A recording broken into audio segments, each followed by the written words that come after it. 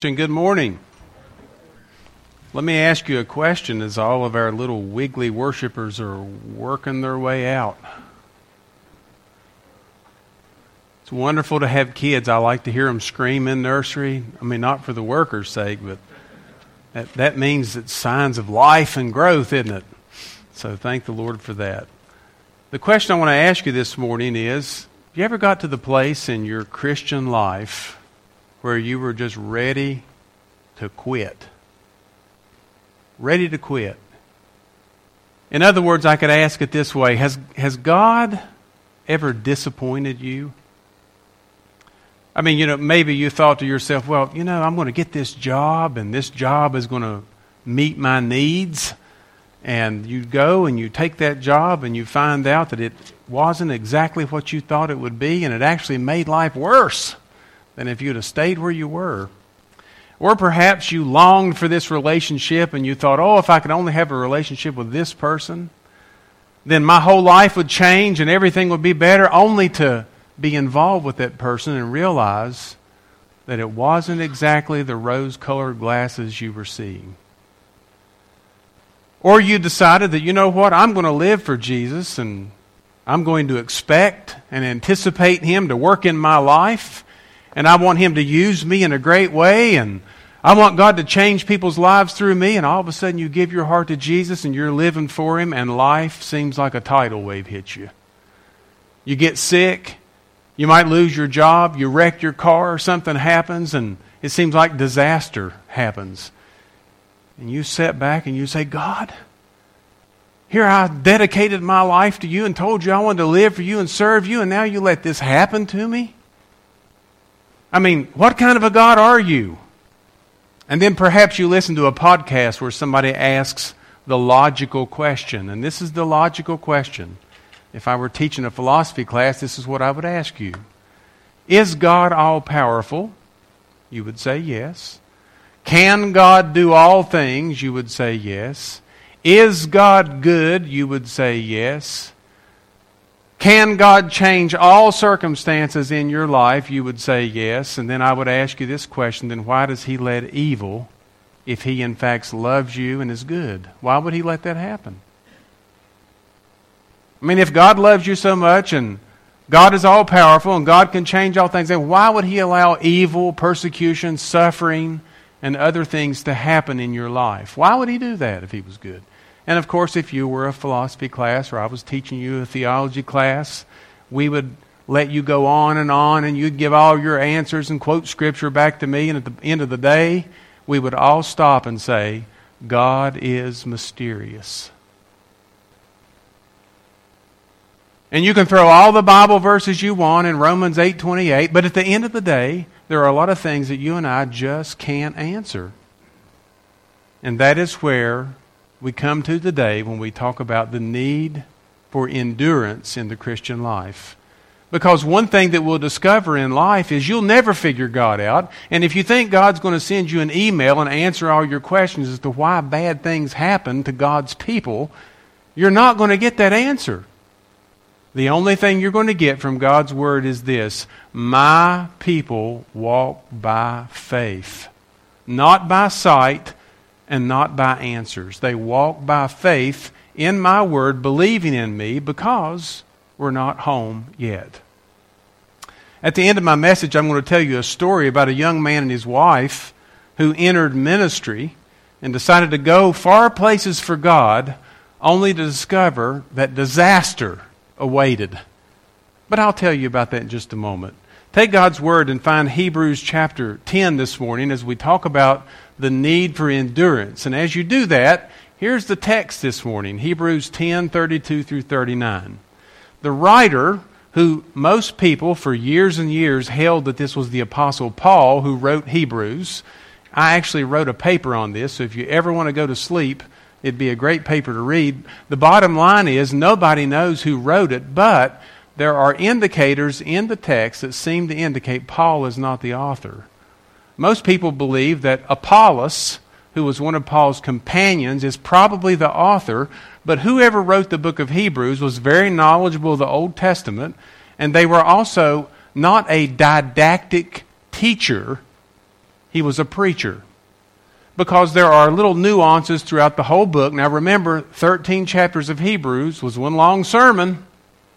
And throughout this sermon, there are constant, let us, now brethren, do this, let us. And his whole argument to these people is, don't walk away from Jesus. I mean, you gave your heart and your life to Him, and you thought things were going to go well, and now you're facing persecution. People have plundered your property, they've stolen things, they've persecuted you, and they're telling you to go back to the life of ease. Don't do that. Because if you do that and you walk away from God, there is nothing else left for you. What are you going to do? You accept Christ as your Savior and you're going to go back to something that can't take away your sin? You're going to trust Christ as your Savior and you're going to think that angels are going to deliver you? Christ is better than angels. What are you going to do? Run to Moses and think that the 10 Commandments are going to save you? Christ was better than Moses. Better than the law. Better than the Old Testament covenant. The 10 Commandments can't save you.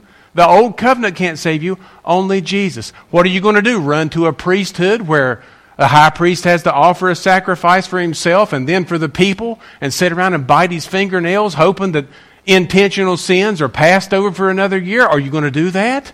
Why would you run back to that system when you have a high priest who can be touched in every way and was tempted in every way like you and endured faithful and gave His own life as a sacrifice before God and stands in His presence, and you have open access to pray and enter right into third heaven? Why would you turn and go back?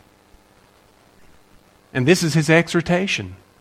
And in the next message, when I come in and I'm going to preach on Hebrews chapter 11, these people who knew the Old Testament and were familiar with everyone, he's going to go down a litany list of every person from the Old Testament way before the law of Moses and say this: every person in that list believed God, and every one of them died not having their promises and their needs fulfilled. But they all died in faith. And he's going to say this: get this in the Christian life. All of your needs, all of your satisfactions, all of your wants and desires will never be met in this life. If that is your understanding of the Christian life, he's saying, let us draw near to our Savior, realizing that we are not home yet. And we have to live by faith until then, like all of these other people who died waiting on the promise had to do. Hebrews chapter 10. Listen to what he tells them. Now imagine these discouraged people wandering away, but recall the former days when after you were enlightened, I could say this, after you were saved, you endured a hard struggle with sufferings. Remember when you were first a Christian and things happened in your life, but you were so filled with joy that you were a believer and your sins were paid for, you had eternal life? That when you suffered or somebody made fun of you, you didn't pay a bit of attention to it. He says sometimes being publicly exposed. Can you all got the picture here? Look at that Christian over there. They left the ways and went with this Jesus guy. He's a Jesus freak. Sometimes being publicly exposed to reproach and affliction. And sometimes being partners with those who were so treated. In other words, they persecuted your friends and you went over and said, you know what, brother, I'm going to stand here with you. If they're going to make fun of you and our Lord, they're going to make fun of me. They're going to do this to you and our Jesus, they're going to do it to us together. Remember those days. For you had compassion on those Christians, I'm going to interpretively read here, who were put in prison for Jesus' sake. And you joyfully accepted the plundering of your property.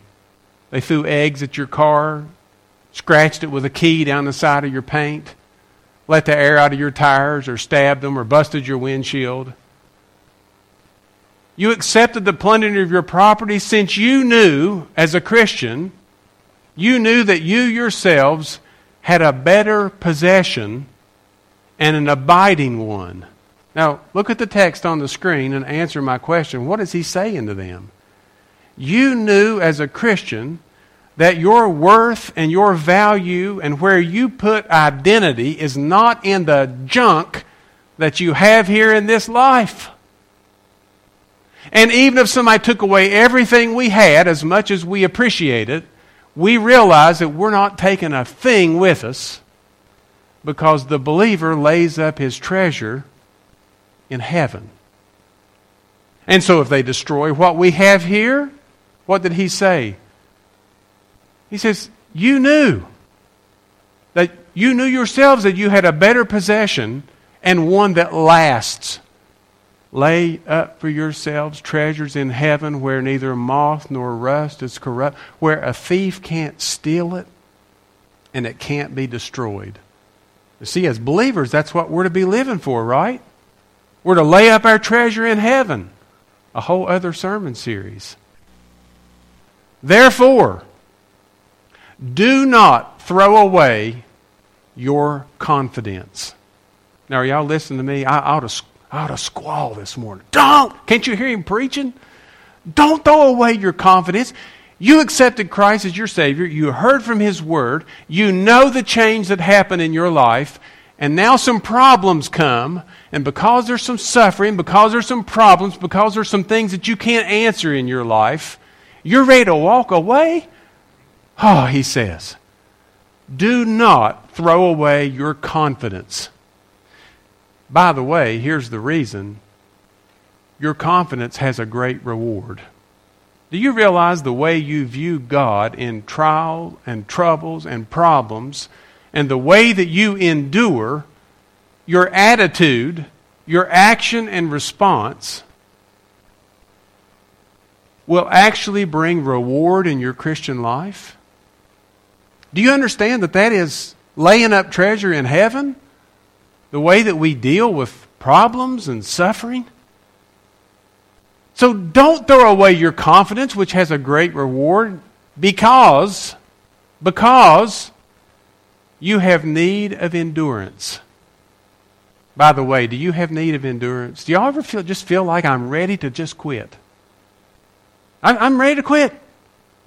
He says, you have need of endurance so that when you have done the will of God, you may receive what is promised. When you have done the will of God. By the way, what does that mean?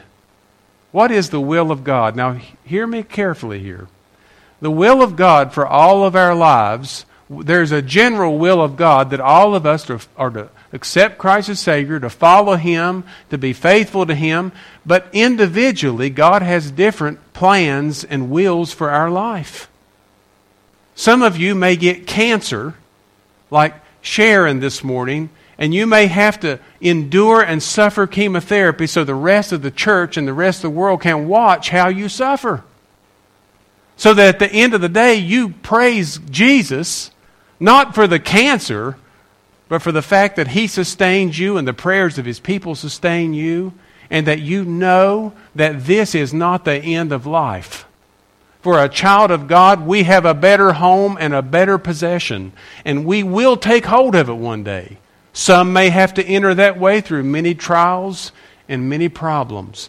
Others may go through life and not have trials and problems. They may live their life. They may never struggle or suffer. Their children may never have problems or give them problems. And they may go through life rosy. But others, it may not be that way.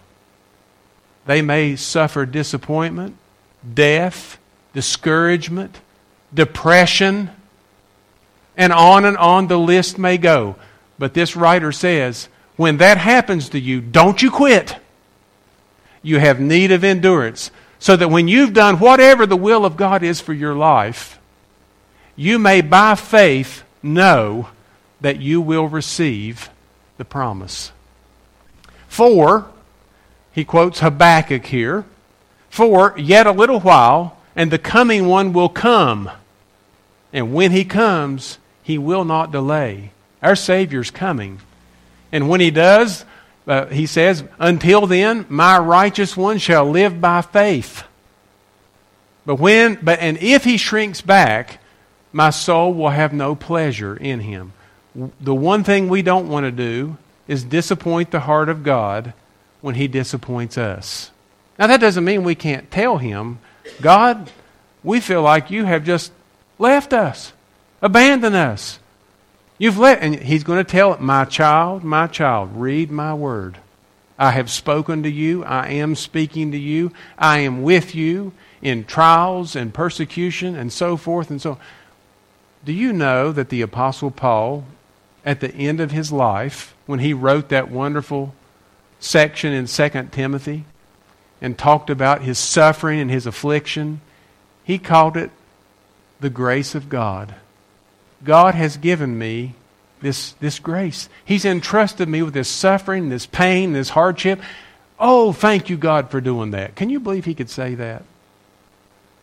In the midst of his pain and trial, he drew so close to God that he saw every suffering and every problem as a chance for him to give God more glory. And that's why Paul would say, I have poured my life out as a drink offering, and I'm ready to give it up. Because I've fought the race, fought the fight, finished the race, and I know that there is a crown laid up for me. And not me, but all others who love his appearing.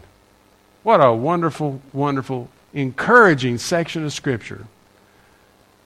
Now the writer says, but we are not of those who shrink back and wither away, but of those who have faith and preserve their souls. Now I need to explain something to you because really I should have went back.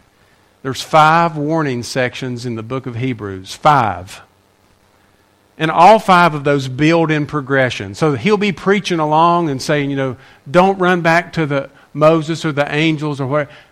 But if you do, here's what's going to happen. Then he gets to the most problematic one in chapter 6, where it talks about, if those who were once enlightened, tasted the heavenly gift, made partakers of the Holy Spirit, if they turn away, there remains no more repentance. And that's a problematic passage, by the way. Hebrews chapter 6, verses 4 and 6. By the way, if I ever review a commentary or I ever interview a faculty member on our school's board, and I head up the Bible department there, so that's my responsibility to interview everybody that teaches us. There's a few passages I always turn to. One is Matthew 24, where it says, he shall endure to the end. He that endures to the end shall be saved. I always ask them, what does that mean? And then I take them to Hebrews chapter 6, where it is impossible to renew them again to repentance, and I ask them, what does that mean?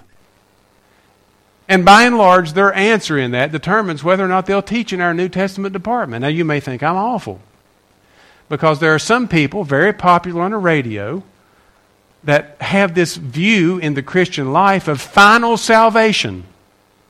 In other words, you can't even know you're a Christian until you get to the end of your life to determine whether or not you were faithful or not. And you all listen to some of them, because you've sent me some questions from them. Final salvation. Unless you endure faithfully until the end, you'll never know if you are a true believer. By the way, that view never came around until Augustine, the theologian, changed from a dispensationalist to a covenant theologian and went back to Matthew 24 and reinterpreted that. And throughout church history now, they've taken that verse to mean that it applies to the believer today and not the nation of Israel. But here's the point in that rabbit trail.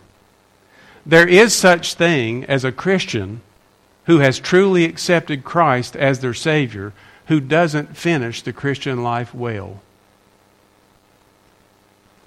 Don't you dare walk out of here today thinking that just because somebody that you know, just because they're not living like they should, that they're not a believer at all. Don't you think that.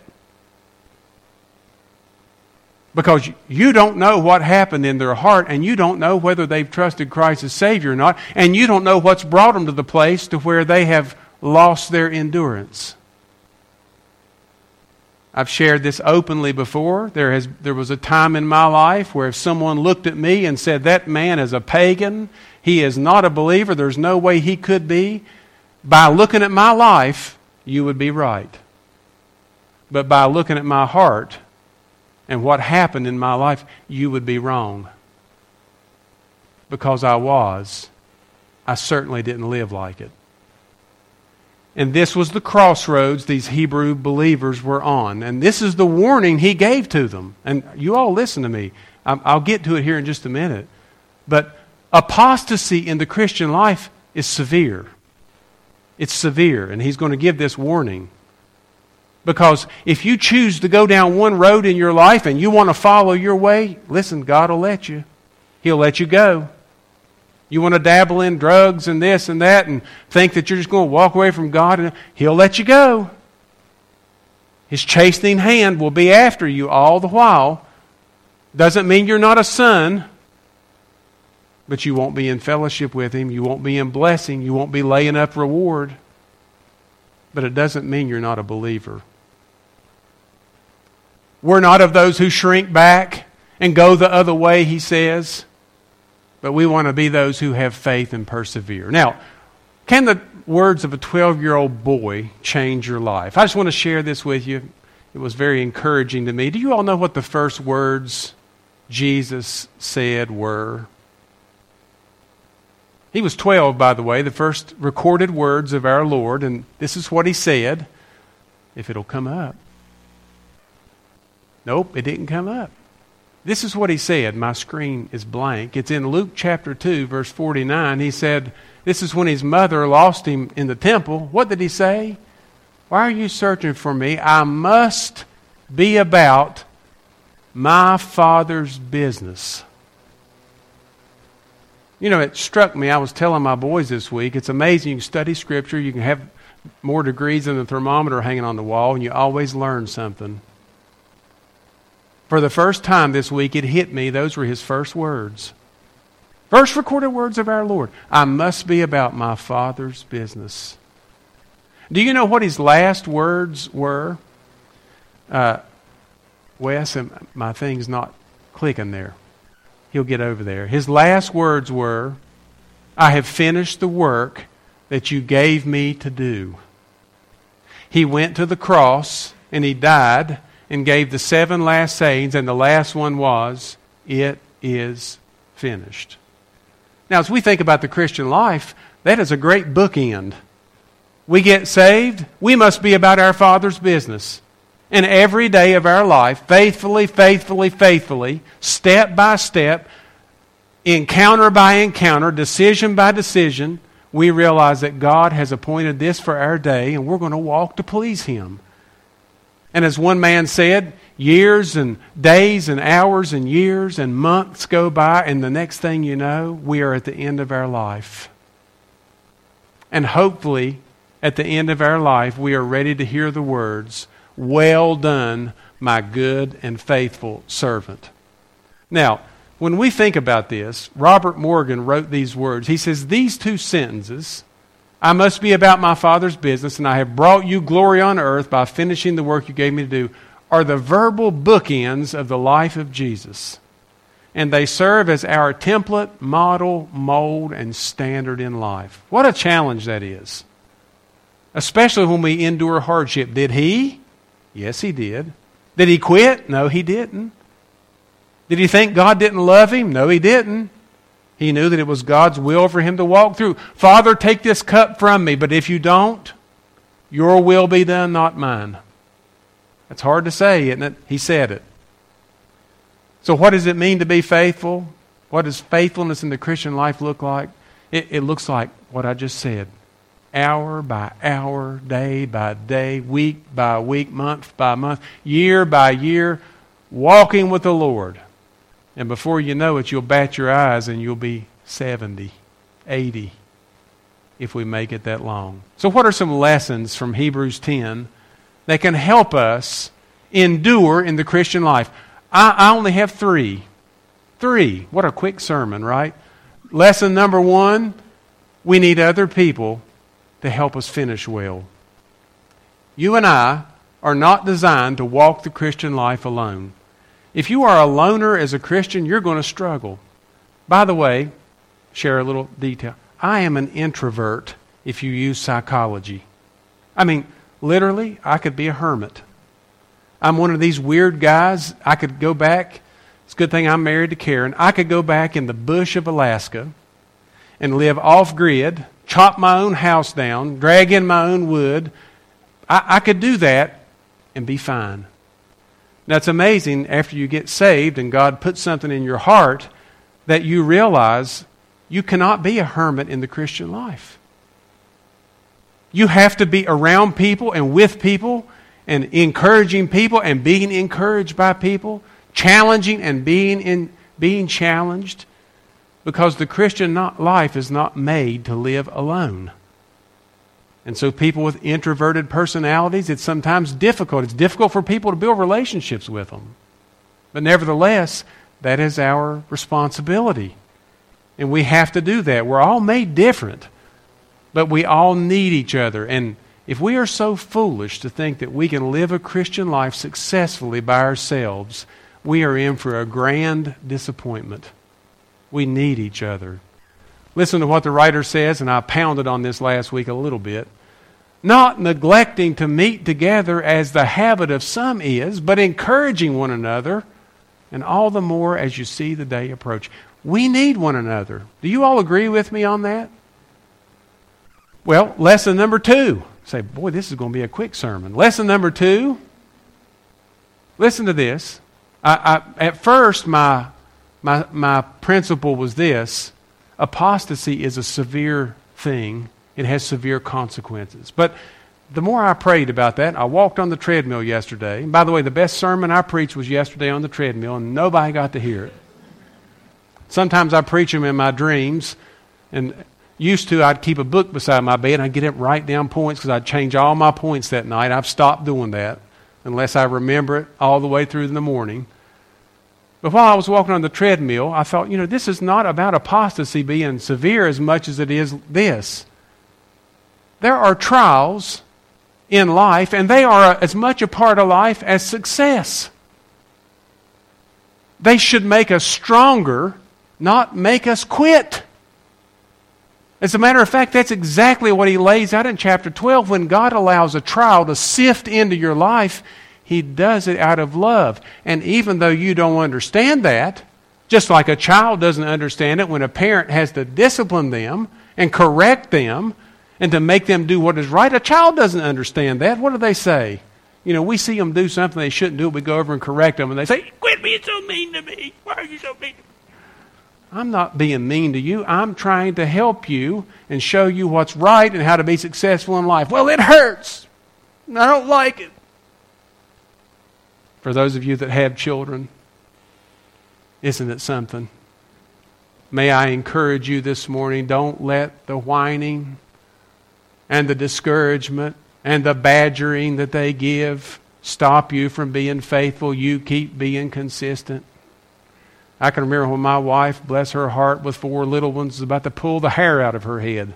I'd come home after 8 or 10 hours being gone, and it was a wild house. Y'all imagine 4 boys? They could tear up a rock with a rubber hammer. And somebody came to us one time and said this. They said, "Listen to me.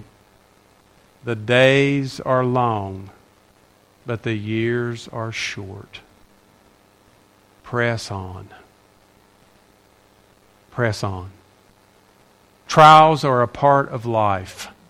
They should make us stronger, not make us quit and walk away from the Lord. Listen to what this writer says. This is strong language now. Remember, this is one of his last warnings in the book, so he gets stronger and stronger and stronger as he goes. And this is what he writes. And by the way, see, there's so much here. Remember, this verse immediately follows, "Stop forsaking to meet together as the manner of some is." It comes right after church attendance. If you walk away from meeting with the assembly and church attendance, and you go back to the Judaic system, I'm going to tell you something. You're in for a grand disappointment and judgment, because that temple is going to be destroyed, and you're not going to have it. Listen to what he says. "For if we go on sinning deliberately, after receiving the knowledge of the truth, there no longer remains a sacrifice for sins, Now, if you don't put this in context, boy, this makes some good preaching. I could scare all of you to death. Oh, if I go back, that means I can never have my sin forgiven if I do something intentional. That's not what he's saying. He's talking about a pathway in life here. If you choose to walk away from Jesus, this is not an individual sin. If you choose to walk away from Jesus and think you're going to find life, eternal life, any other place, I'm going to tell you something, you're dead wrong. Because after you've received the knowledge of the truth and you become a believer, there no longer remains any other sacrifice for sin. Here's the only thing that remains: physical judgment. But a fearful expectation of judgment and a fury of fire that will consume the adversaries. Now you have to go back to the book of Numbers to find out where he's quoting this from. Do you remember the children of Israel when they grumbled against God, grumbled against His leadership? What did He do? He sent fiery serpents to consume them. There were different times that He judged them and some died. This is where he's referencing, just like he has throughout the whole book. A fury of fire to consume the adversaries. Anyone who set aside the law of Moses died without mercy on the evidence of 2 or 3 witnesses. If that's the case, how much worse punishment do you think will be deserved by the one who has trampled underfoot the Son of God, accepted Him as Savior, and then turns and walks away, and has profaned the blood of the covenant by which He was sanctified? He was saved. And has outraged the Spirit of grace. All 3 members of the Trinity there. Trampled under the foot the Son of God, pushed away the covenant that God the Father made, and then absolutely infuriated the Spirit who brought regeneration to life. What else remains for somebody that does that? Listen to what he says. We know Him who said, "Vengeance is mine, I will repay." And again, the Lord will judge His people. Those are quotes from Deuteronomy 32, where Moses is talking back about the wilderness wandering and how the people of Israel rebelled against Him and He judged His own people. The writer's saying, do you think that God won't judge somebody that just turns and walks away from Jesus? A believer? Yes, He will. Then he ends by saying this. Listen, Christian that's fixing to walk away in apostasy. It's a fearful thing to fall into the hands of the living God. Now, there are a lot of Christians who don't have that view of God. They think, well, I'll just get saved and do what I want to do. And, if I feel like serving Jesus, I'll serve. If not, I'll have it my way, I'm telling you, I'm just a spokesman. To walk away from Jesus is a severe thing because of trials, suffering, and things in life we can't explain. Don't do it. Don't do it. And by all means, don't forsake the assembling of yourselves together, as some people have. Don't do it. Well, there's a third lesson. Say, well, thank the Lord you didn't stop on that one. You're welcome. The third lesson is this: suffering won't last forever. You about have to be in suffering to say amen. But if you've ever endured suffering, misery, hardship, trials, and depression, when you hear truths like this, it really is a blessing to the heart. Suffering will not last forever, but salvation and eternal life and rewards from our Savior will.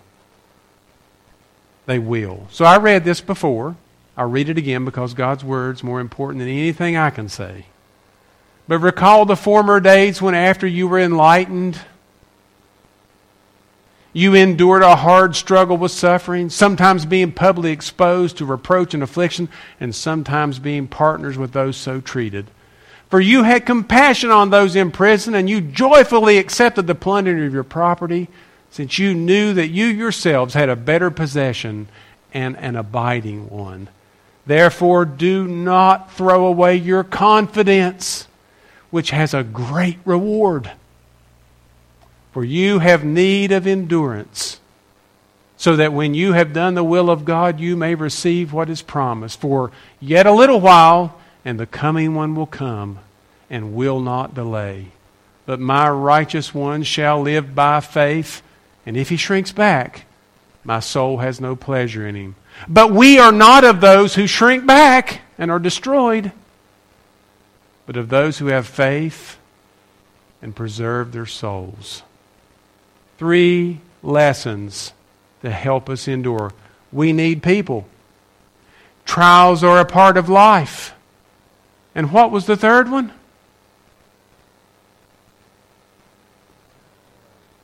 Suffering will not last forever.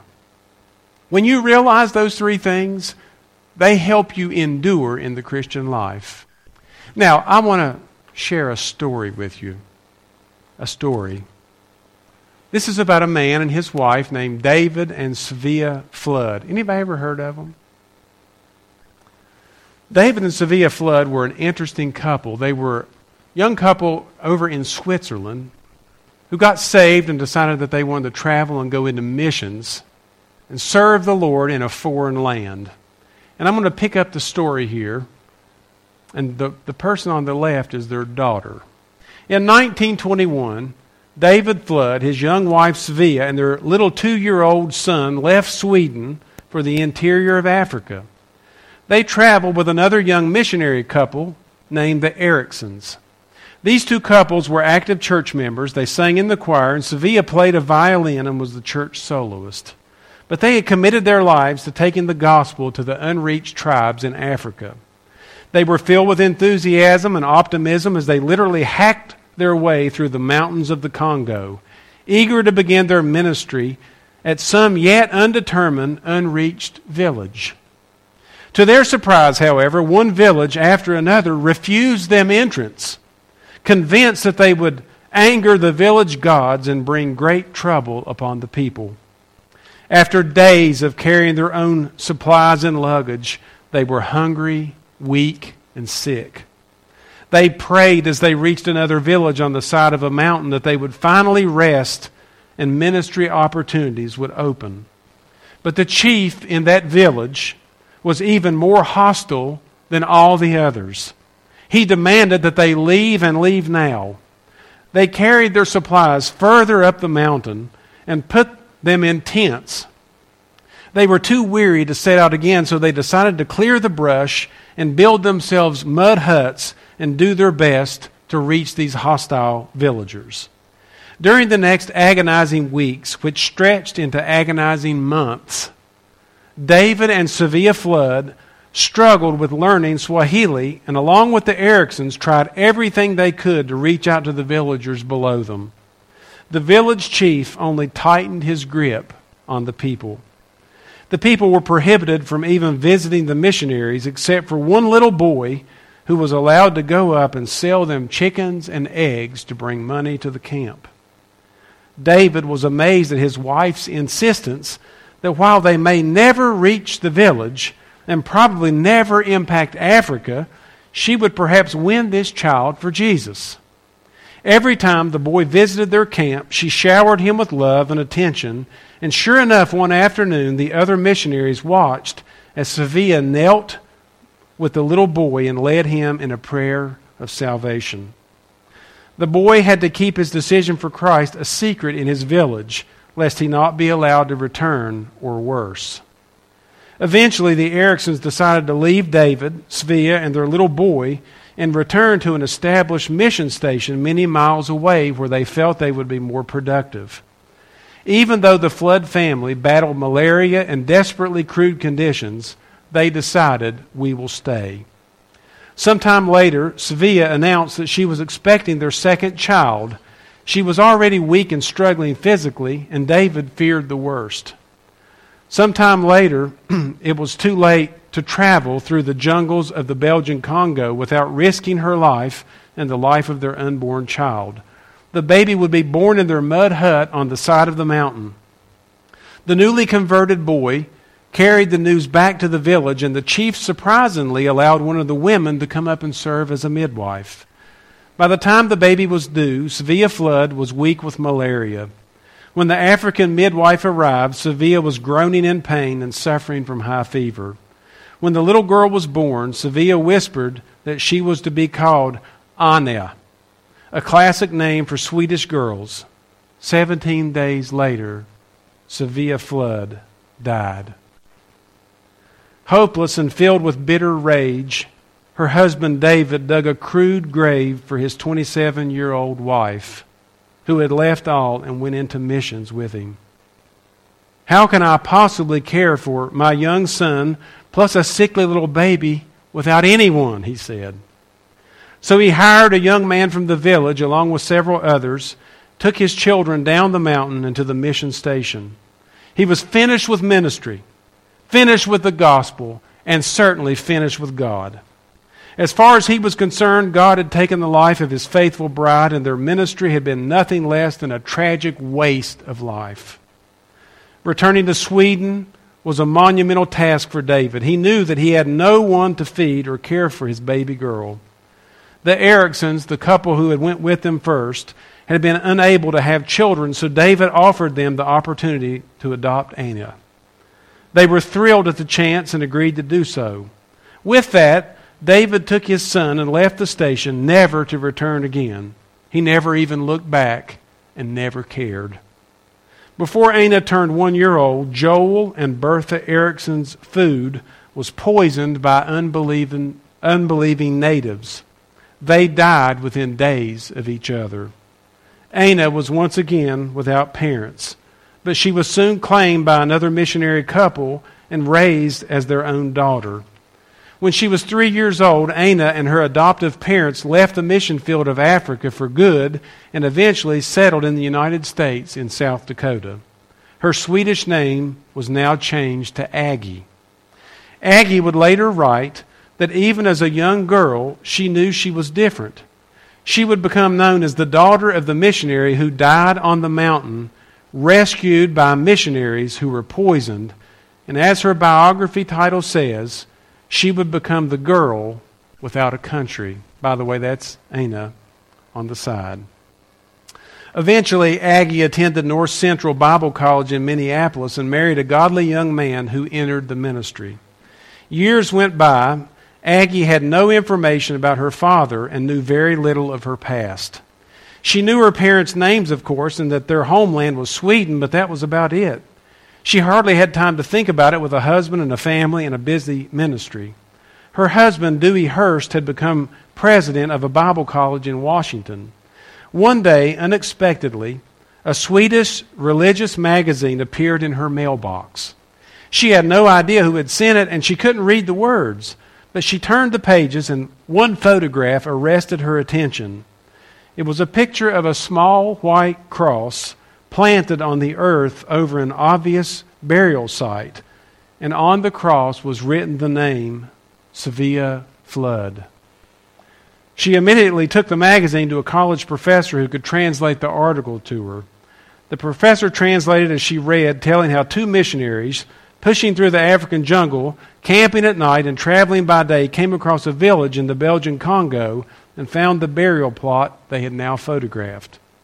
They began to inquire and found out that this was the grave of a missionary who had died shortly after giving birth to a baby girl, but not before leading one African boy to Christ. The woman's widowed husband had left their daughter in the hands of fellow missionaries. The article continued saying that sadly Sevilla Flood didn't live long enough to learn that the little African boy they had won to Christ on that mountaintop in time went on to gain permission from the village chief to start and build a school. Gradually, this now mature young man, teacher and leader, taught the gospel of Christ, and all his students came to trust in Jesus Christ as well. They evangelized their parents, and even the chief became a Christian. Now, that village had 600 believers and an active church professing Jesus Christ as Lord and Savior. All this came from the sacrifice and the tears of David and primarily his wife, Sevilla Flood. Aggie couldn't believe the news. She began to cry and thank God for letting her learn the truth of her parents and their sacrifice and the harvest of fruit now. For their 25th wedding anniversary, the Bible College gave the Hursts a vacation to Sweden where, among other things, Aggie could search for her father. It wasn't difficult to find her family.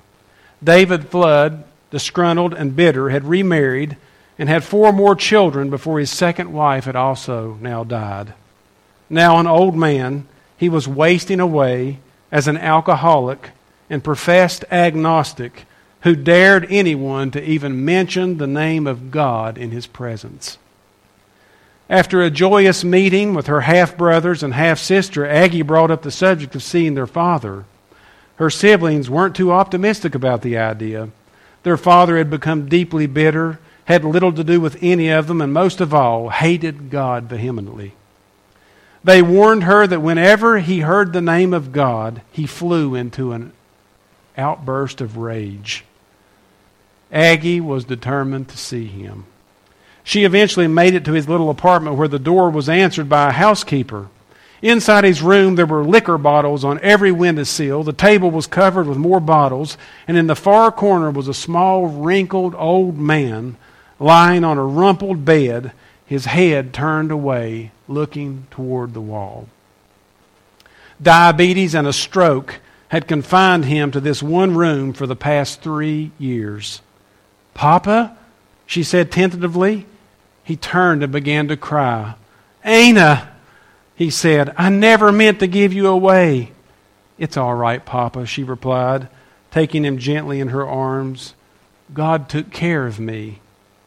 The man instantly stiffened and the tears flowed. God forgot all of us. Our lives have been like this because of him. And he turned his face back to the wall. Aggie stroked his face and then continued undaunted. "Papa, I've got a little story to tell you, and it's true. You didn't go to Africa in vain. Mama didn't die in vain. The little boy you won to the Lord grew up to win the whole village to Jesus. One seed you planted just kept growing and growing, and today there are 600 African people serving the Lord Jesus because you were faithful to the call God put on your life. Papa, Jesus loves you. He has never hated you." The old man turned back to look into his daughter's eyes. His body relaxed. He began to talk, and by the end of the afternoon he had come back to the God he had resented for so many decades. Over the next few days, father and daughter enjoyed warm moments together. Aggie and her husband soon had to return to America, and within a few weeks, David Flood entered eternity. The biographer writes, "Let me give you an addendum to this story. A few years later, Aggie and her husband attended an evangelism conference in London. A report was given from the nation of Zaire, formerly the Belgian Congo, by the superintendent of the National Church Association. He represented over 100,000 baptized believers. He spoke of the amazing spread of the gospel in his nation. Afterward, Aggie rushed forward to ask him if he had ever heard of her parents, David and Sevilla Flood. "Yes, ma'am," the man replied in French, his words translated into English for her. "It was Sevilla Flood who led me to Jesus Christ. I was the boy who brought food to your parents before you were born. In fact, to this day, your mother's grave and her memory are honored by all of us." He embraced her in a long, sobbing hug and then continued, "You must come to Africa to see, because your mother is the most famous person in our history." She agreed, and after months of planning, Aggie and her husband made the long journey back to the place of her birth. They eventually arrived at the outpost where she had been given by her father to the Ericksons. This was the outpost where she had lived as a toddler, playing in the dirt with her African friends, learning the Swahili language. There she visited the graves of her first adoptive parents. Then they drove several miles to the village her parents had desperately tried to reach. Only this time, there were hundreds of villagers waiting and cheering as she came into view. They had built arches covered with flowers, waiting for her reception. Eventually, the pastor of the village took her up on a hill to a flat place beneath the groves of the trees. This is where her parents' mud house once stood. This was where she was born. He then pointed her to a simple grave overlooking the valley below. Marking the grave was a still small white cross, and on it was written, Sevilla Flood. Aggie was standing where her mother had stood, declaring the gospel to one small boy. Now she knew the harvest of the seed her mother had sown. Later in the church, with believing villagers crowded around, the pastor read the words of Psalm 126:5. Those who sow in tears shall reap with joyful shouting. God knows what it means to weep. God knows what it means to suffer loss. God knows what it means to sow seeds that do not seem to bear fruit. But God also knows the end. He knows that tears of sorrow, loss, frustration, pain, and grief will soon be wiped away, replaced by indescribable joy. And the fruit of His gospel seed, you and me, and the fruit of our efforts, the extent that we may never know on this earth, along with David and Sevilla Flood and hundreds of African villagers and millions of others, all the fruit of His harvest will live forever. Don't quit. Father, thank You for Your word and for the challenge to endure, even in hardship. We praise You and we thank You for the wonderful story, but most importantly, the wonderful truth that we're not home yet. We thank You for that. I pray that You encourage anyone today who may be tempted to quit. Strengthen their knees. Give them spines of steel as they walk this world and live for You. We praise You in Jesus' name. Amen.